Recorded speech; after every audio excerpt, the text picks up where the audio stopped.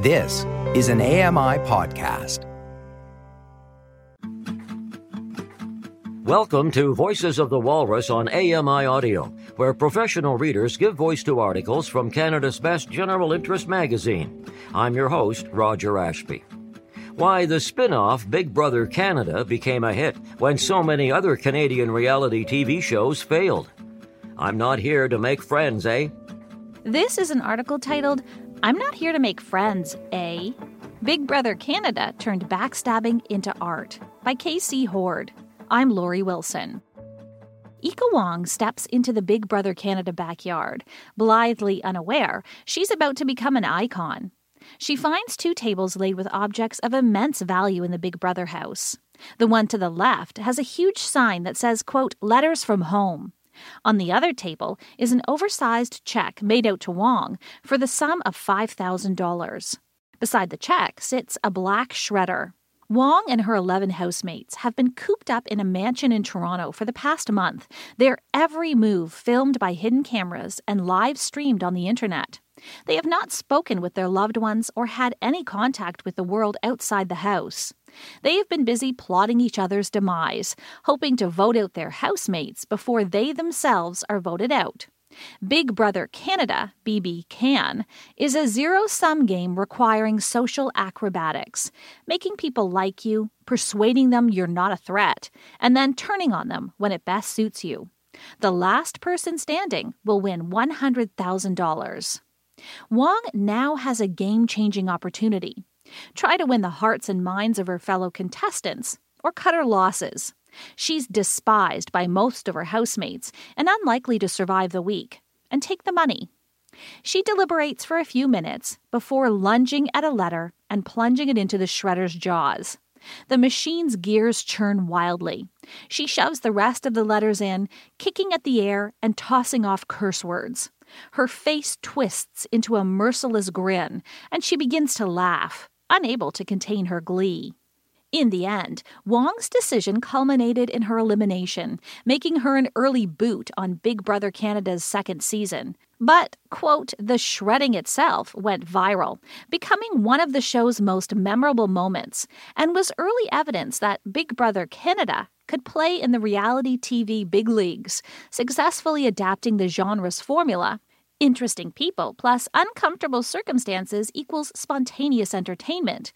In a way, other Canadian spin-offs, Canadian Idol, Canada's Got Talent, Canada's Next Top Model, never managed to. Over 3 million people tuned in to the series premiere, which debuted on Slice, a cable channel aimed at women. It was Slice's biggest broadcast to date, and the most watched entertainment show, a category that includes sitcoms, talk shows, and dramas, on Canadian television on the nights that it aired. Shaw Media, which owned Slice at the time, announced that within several weeks, 1 in 6 Canadians had seen the show, and Slice enjoyed a 77% increase in viewership during BB Can's first season. For its third season, the show moved from Slice to the heavy hitter Global. Its 11th season debuts on March 8th. Quote, "We are without a doubt the most extra show in Canada," Arissa Cox, the show's host and one of its executive producers, tells me in an email. Cox has been integral to the show's success, not only because of her enthusiasm, but also her extensive experience in Canadian television. She was a cast member on the 2001 debut season of U8 TV, The Lofters, the first reality TV show to air nationally in Canada, on Slice's predecessor, The Life Network, and live on the internet, in which 8 young people lived together in a downtown Toronto loft. Cox, who studied journalism at Carleton University and worked as an arts and entertainment reporter after her stint on The Lofters, jumped at the opportunity to host BB Can. Quote, "I knew that we had no choice but to come out of the gate breathing fire," she says. Big Brother Canada airs 3 times a week, and Cox hosts live evictions on Thursdays. The show draws on the melodrama of its American counterpart, and from the first season, there have been vicious exchanges, steamy romances, and, most importantly, backstabbing galore. But Big Brother Canada builds in a distinctly less self-serious spice, with wacky competitions such as, quote, 100 Minutes of Hell, where contestants lie in a glass coffin for an hour and a half and endure a variety of unpleasantries, including mealworms being released onto their bodies. And unlike the American version of the show, which stocks its casts with conventionally attractive 20-somethings who seem more interested in exposure than victory, Big Brother Canada recruits house guests who throw themselves into the game and allow themselves to get hurt. True, the show still emphasizes hackneyed pranks and wild twists, but by underscoring the vulnerability of its contestants and the complexities of their relationships, Big Brother Canada raises the, quote, real quotient in reality TV. Its finest attribute is its throbbing heart, which pulses through the melodrama. I remember watching Big Brother Canada when it first aired. I was a very lonely and confused 14-year-old, and the American version of Big Brother had always been a means of escape for me. I could pretend I was popular. I could escape my loneliness. But reality TV became about much more than staving off solitude after that first season of Big Brother Canada because of one cast member, Gary Levy. Levy was unlike anybody I'd ever seen before. He forsook gender roles, cloaking himself in blouses and pashminas. He walked around with a smattering of glitter around his eyes at all times, towered over the other house guests in high heels, and generally occupied more space than he should have. And despite sticking out like a glamorous thumb among his straight-presenting castmates, he very nearly won the whole game. This was at a time when the pinnacle of gay representation on TV was Modern Family, where queerness was celebrated, but the show's most feminine character, Cam, was often the butt of the joke. Watching Levy be himself was eye-opening and legitimizing. It made me think maybe I could rid myself of my shame and embrace myself wholeheartedly, just like him.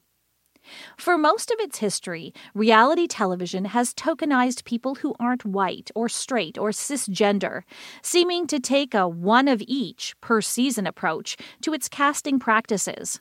One of each non-white race, one gay person, and maybe a trans person once a decade. Those people are then presented as caricatures of themselves and eliminated early. If you're visibly different than the majority, your luck runs thin quick. Cox, who is black, was the lone person of color cast on the Lofters during her season.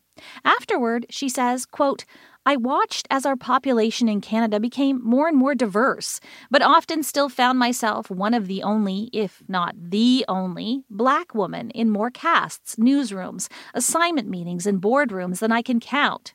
She adds, quote, all of the colors and flavors of people around me in my actual life were rarely seen in Canadian TV on either side of the camera. I could only dream of a future that looked different. In 2020, Cox assumed an executive producer role for the show in addition to her hosting duties. And in advance of Big Brother Canada's 9th season, she announced that at least half of its casts moving forward would comprise contestants who were Black, Indigenous, or people of color. At that point, only one person of color had won Big Brother Canada, Paris Atashnak, Season 6's champion. On the American franchise, only 3 of the show's 22 winners had not been white.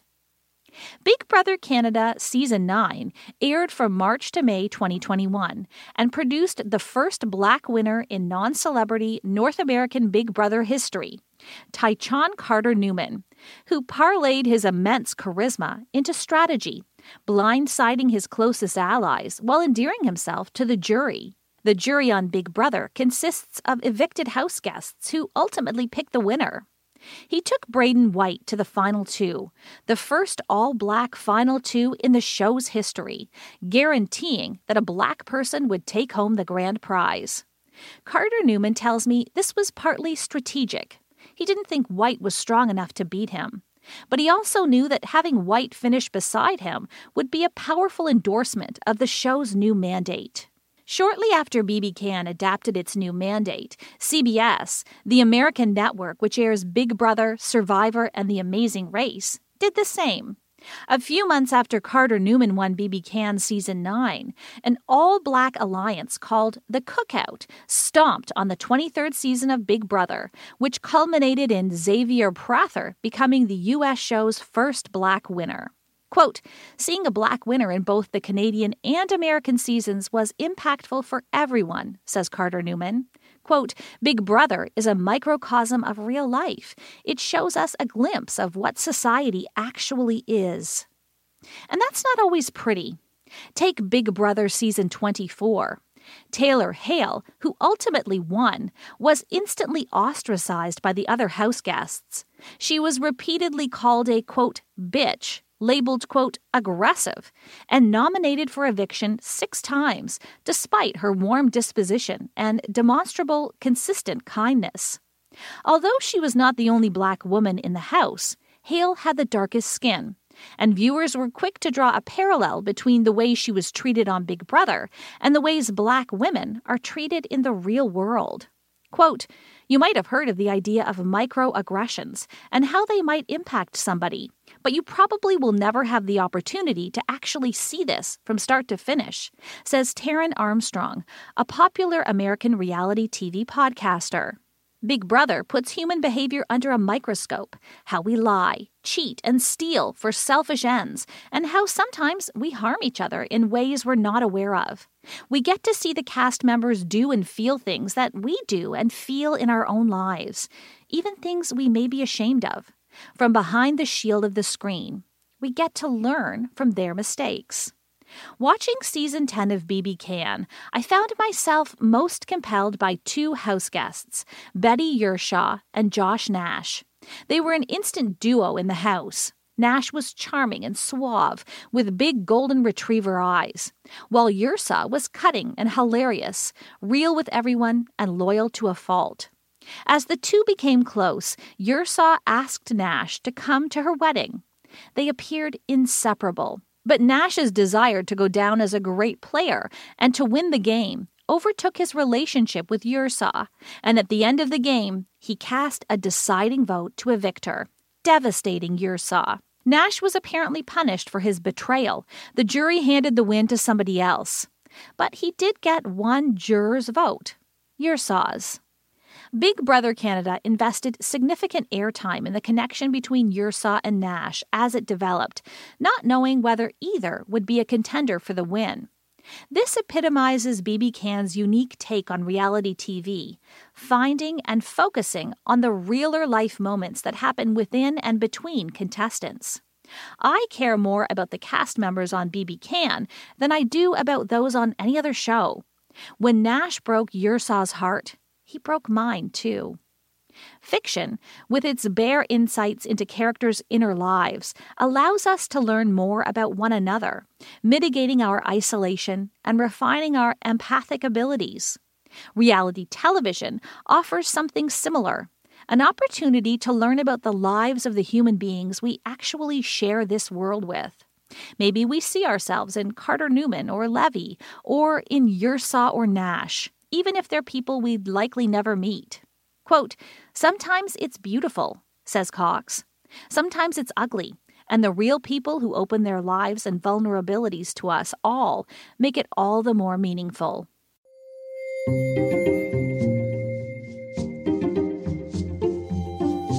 That was an article titled, I'm Not Here to Make Friends, Big Brother Canada Turned Backstabbing into Art by K.C. Horde.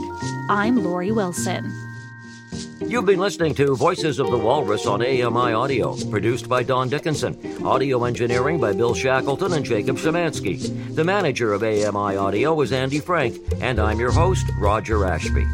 If you enjoyed this podcast, please consider giving us a rating and review, and subscribe for more.